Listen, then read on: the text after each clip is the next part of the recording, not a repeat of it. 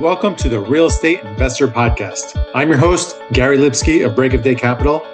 I talk to leading experts to discuss a wide range of subjects to educate investors on best-in-class practices to build legacy wealth and positively impact communities. Let's jump in. Hey everyone, welcome to another episode of the Real Estate Investor Podcast. I'm your host, Gary Lipsky with Break of Day Capital. Be sure to join our Facebook group, Asset Management Mastery, where we have a great community of thousands of like-minded individuals sharing resources and best practices.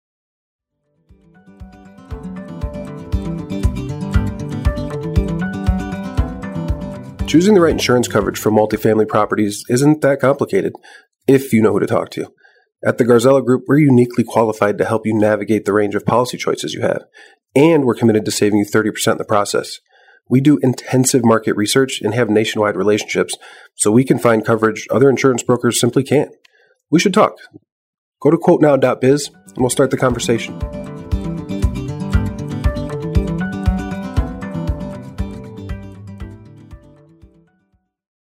Today on the podcast, we have Neal Bawa returning. Neal was a guest on episode 5 and episode 116 about 17 months ago, and is always a wealth of knowledge. If you haven't listened to those episodes, I strongly suggest you do. You'll still get a ton of value out of them. Neal is a technologist who is universally known in the real estate circles as a mad scientist of multifamily. Neal is a data guru, process freak, and outsourcing expert with over $1 billion in assets in his portfolio. And I love your two mantras. We can only manage what we can measure, and data beats gut feeling by a million miles. So welcome, Neal. Can you start by telling the listeners a little bit more about yourself and what you do? Absolutely, Gary. Thanks for having me back on. I'm a nerd. I'm a geek. I love numbers. My life has been about numbers. I'm a computer science graduate. I've had a successful technology career. Data science is sort of my area of specialization. And what I'm obsessed with is trying to apply data science as many different ways as I can to real estate. I started by doing that in single family real estate while I was running my tech company for 14 years. Had a very successful exit in 2013. And by that time, I've already been doing real estate for myself, no investors for 10 years, and learned enough so that I could bring in investor money in 2014 for the first time. So 10 years of taking money from investors, 10 years before that, running my own portfolio. So 20 years in real estate, everything driven by data and by analytics. That's what's driven us to have about 1,000 investors. They've given us more than 300 million in equity. That's what leads to that $1 billion valuation.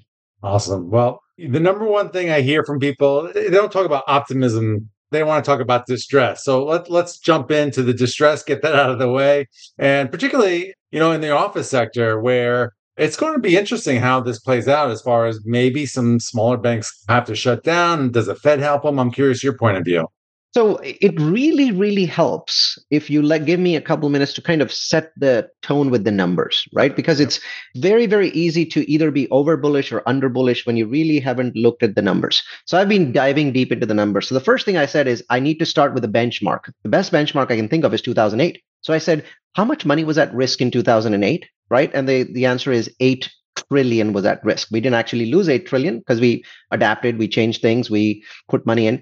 But the total money at risk was 8 trillion. Now, what's the total money at risk in 2024 and 2025? And the answer is 1.4 trillion. So it's roughly, let's call it 16, 17% of what we saw in 2008. Now, what's interesting is that of that money, the 1.4 trillion, the total amount of money that's at risk in multifamily, and I'll talk about office next, is $100 million, $100 billion. And I know it sounds like a lot, right?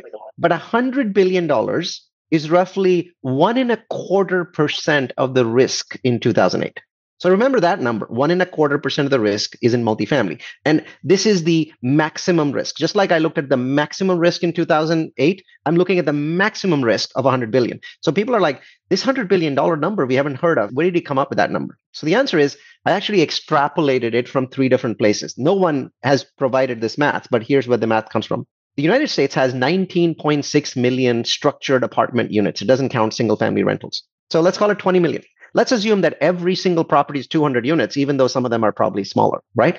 Well, that would mean 100,000 properties, at least 100,000, right? If they're smaller, then it would mean more than 100,000. But let's take worst case scenario, there are at least 100,000 of these properties in the United States. Now, what most people have heard of, people on your podcast have commented on this, is that people have repeatedly said that 2,500 to 3,000 properties are in distress or potentially in distress in 2024 and 2025, those 2 years, right? That's the window, 2,500 to 3,000 properties. Okay, let's take the higher number. 3,000 properties are in distress.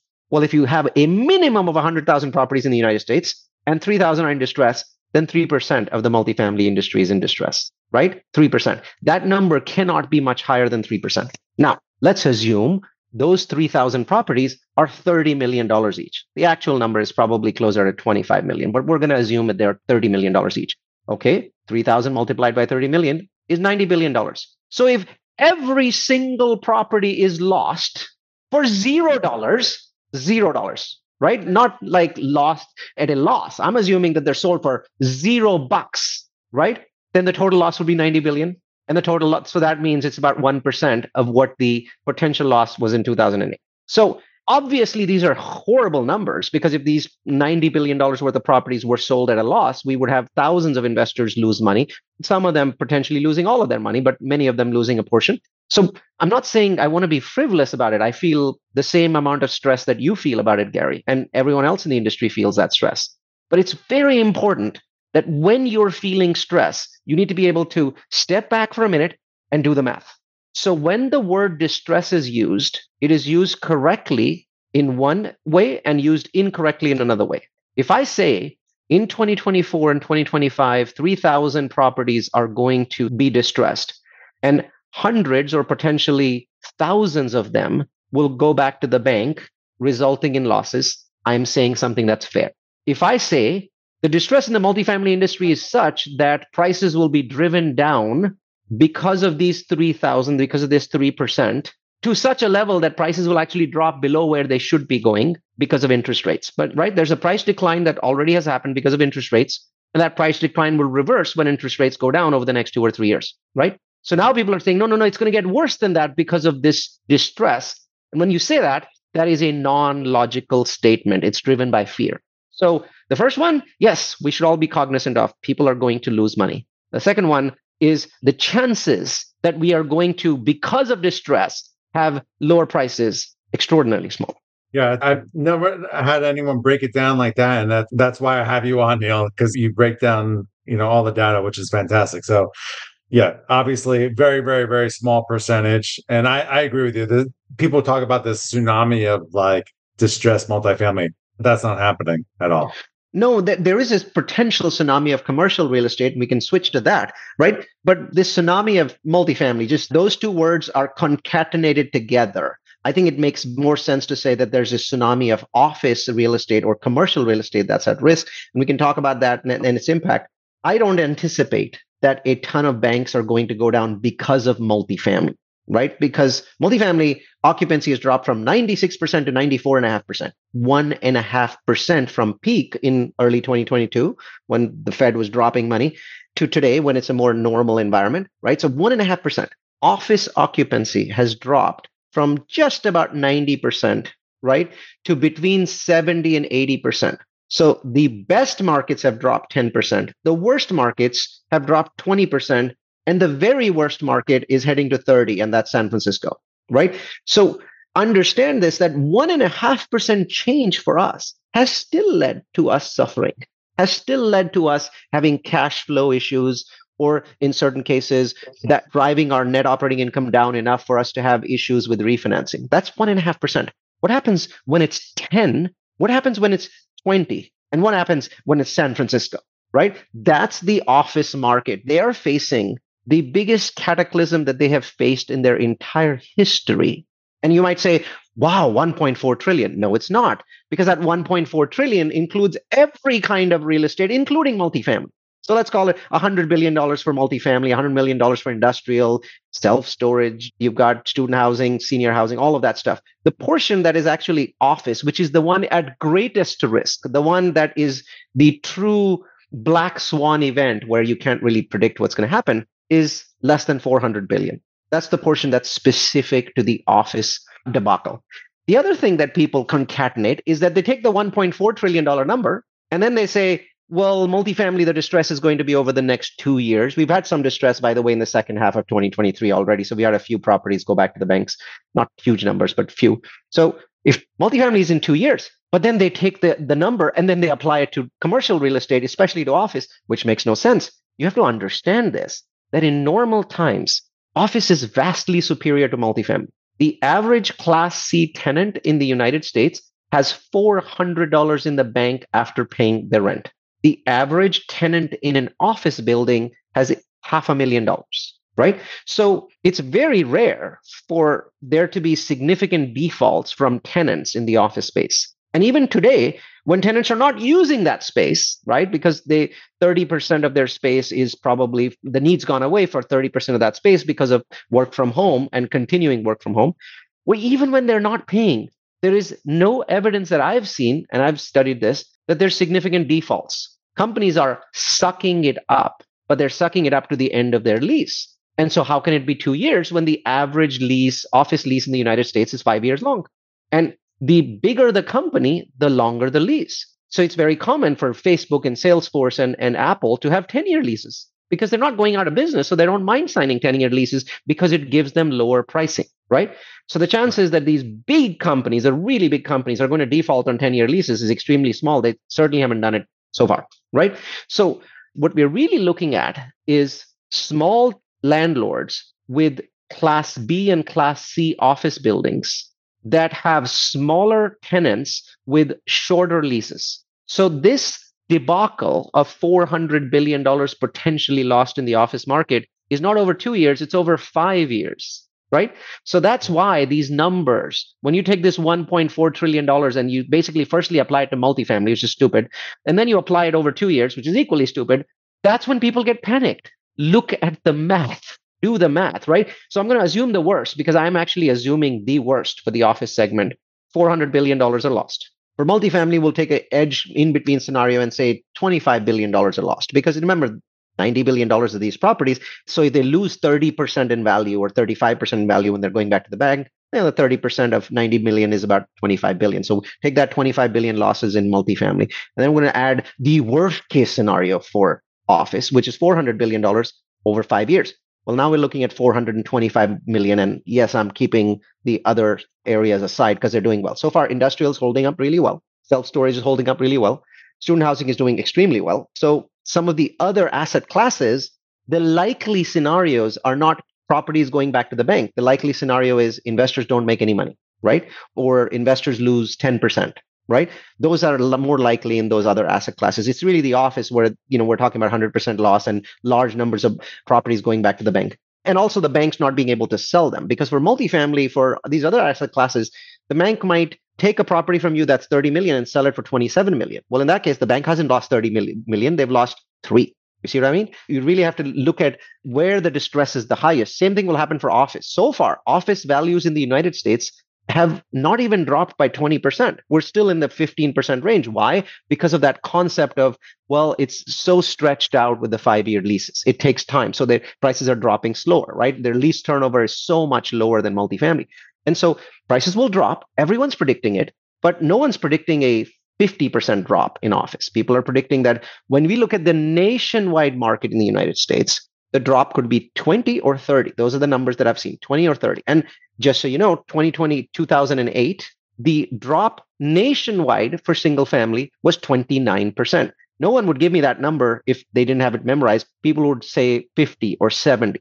And they would be right. The markets that fell the most, and the market that fell the most is the one that I invested in 2008. I bought truckloads of homes there, was Madera, California. It dropped by 71%. Phoenix dropped by 50. Areas in Florida dropped by 50. And so there were many markets. Vegas dropped by 50. So there were many 50% markets. But the overall number was 29%. And I'm thinking office is going to come in right around that 29% number for its debacle, which is big. It's huge. Bottom line is that if it comes in at that number, there will be certain markets that are more affected than others, San Francisco being the one that's most affected.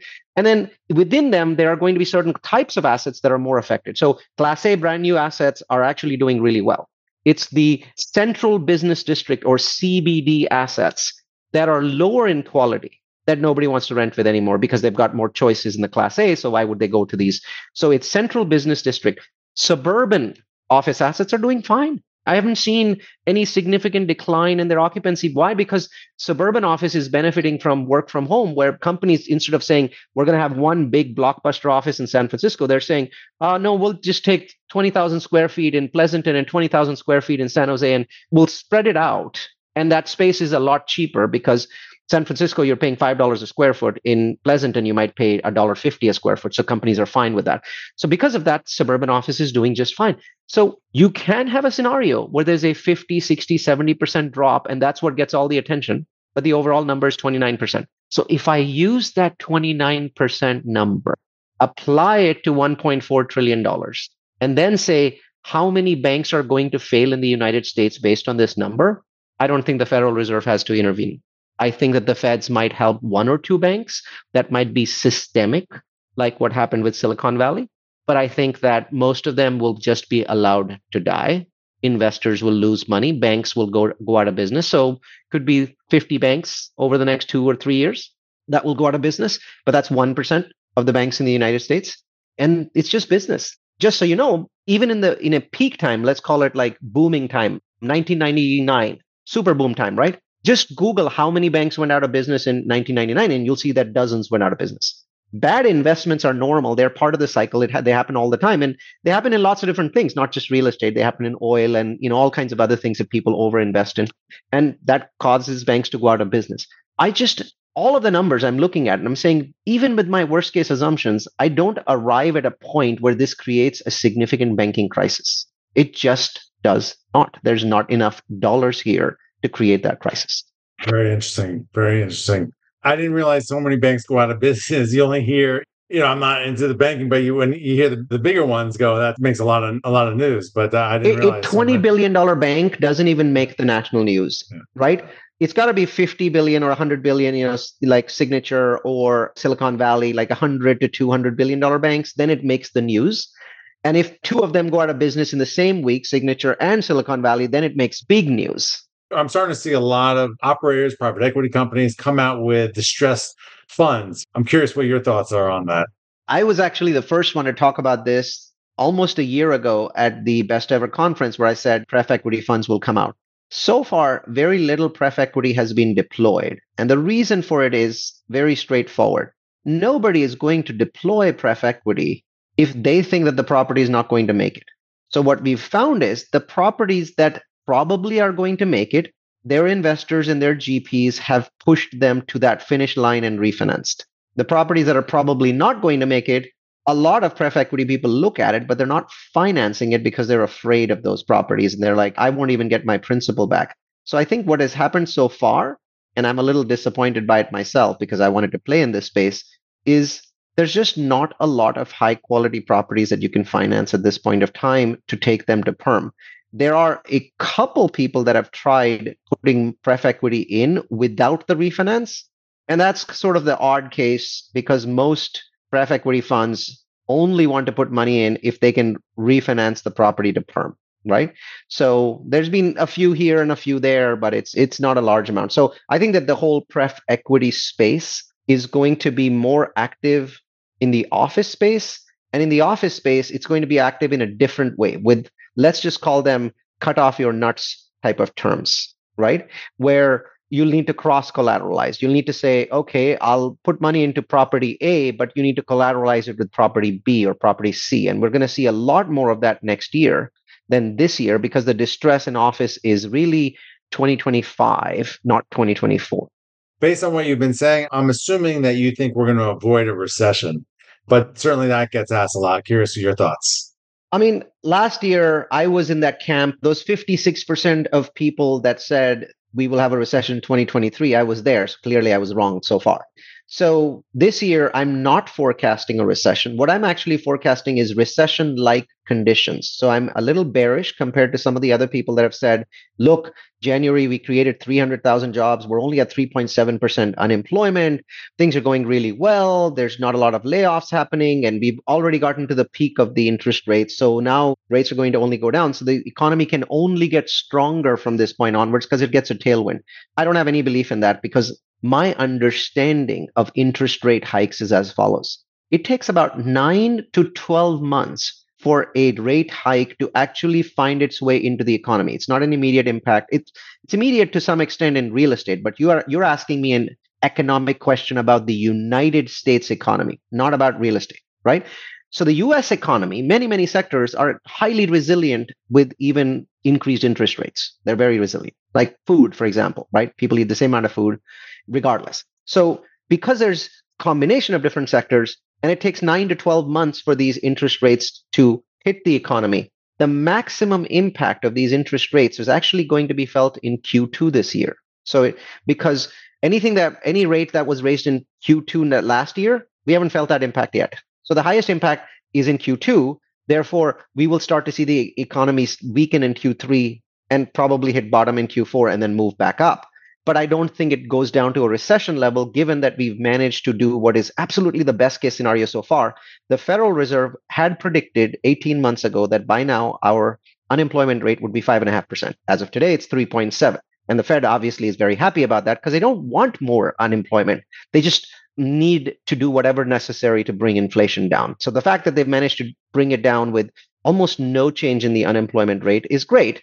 But it doesn't mean that we won't see recession-like conditions in Q3 and Q4 of this year. It's just nice because if you have 2 quarters of recession-like conditions, that's a lot better than 2 quarters of a recession.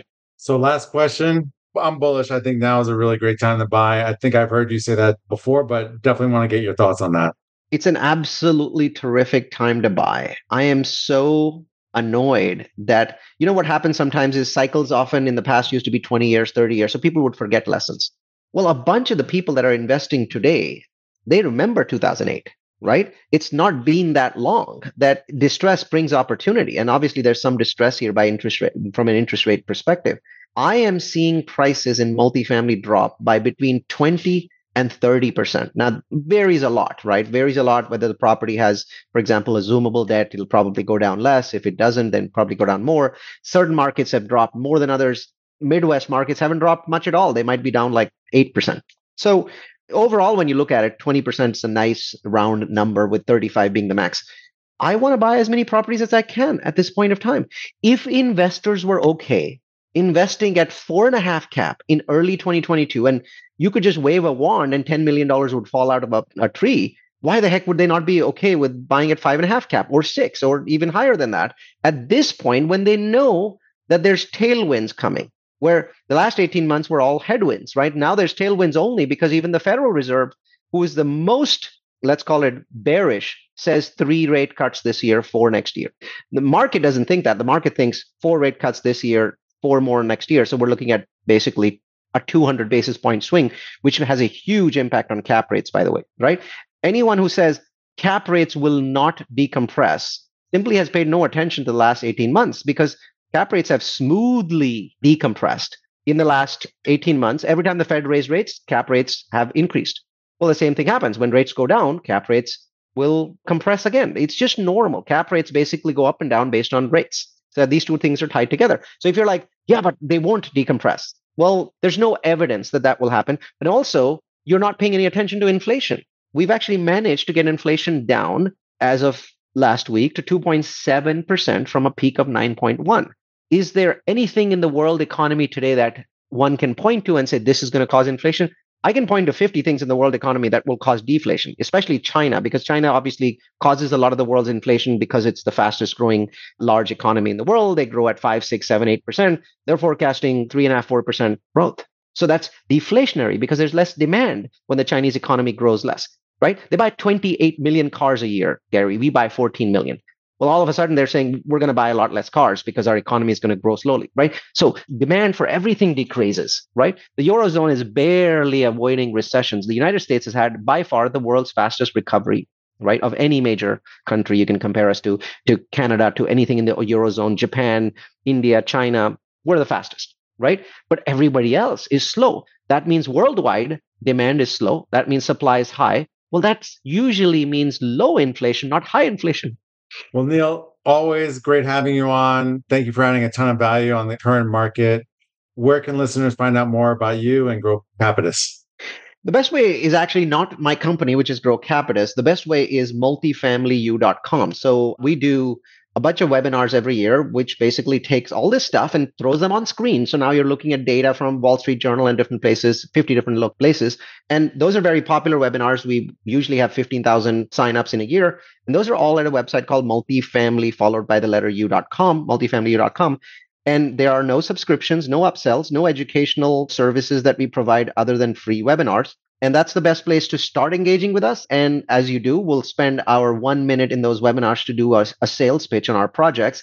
And if you find that interesting, feel free to look at those projects as well. Awesome. Thank you, Neal. This is Gary Lipsky signing off. I'll be back next week with another informative episode on the Real Estate Investor Podcast. To all of our listeners, thanks for joining us. And if you like this episode, please head over to iTunes or Stitcher and like, subscribe, and leave a review, as it will help us reach more people. And if you'd like to learn more about what we do at Break of Day Capital, head over to our website at breakofdaycapital.com and sign up for our newsletter and fill out our investor application. We'll talk to you next week.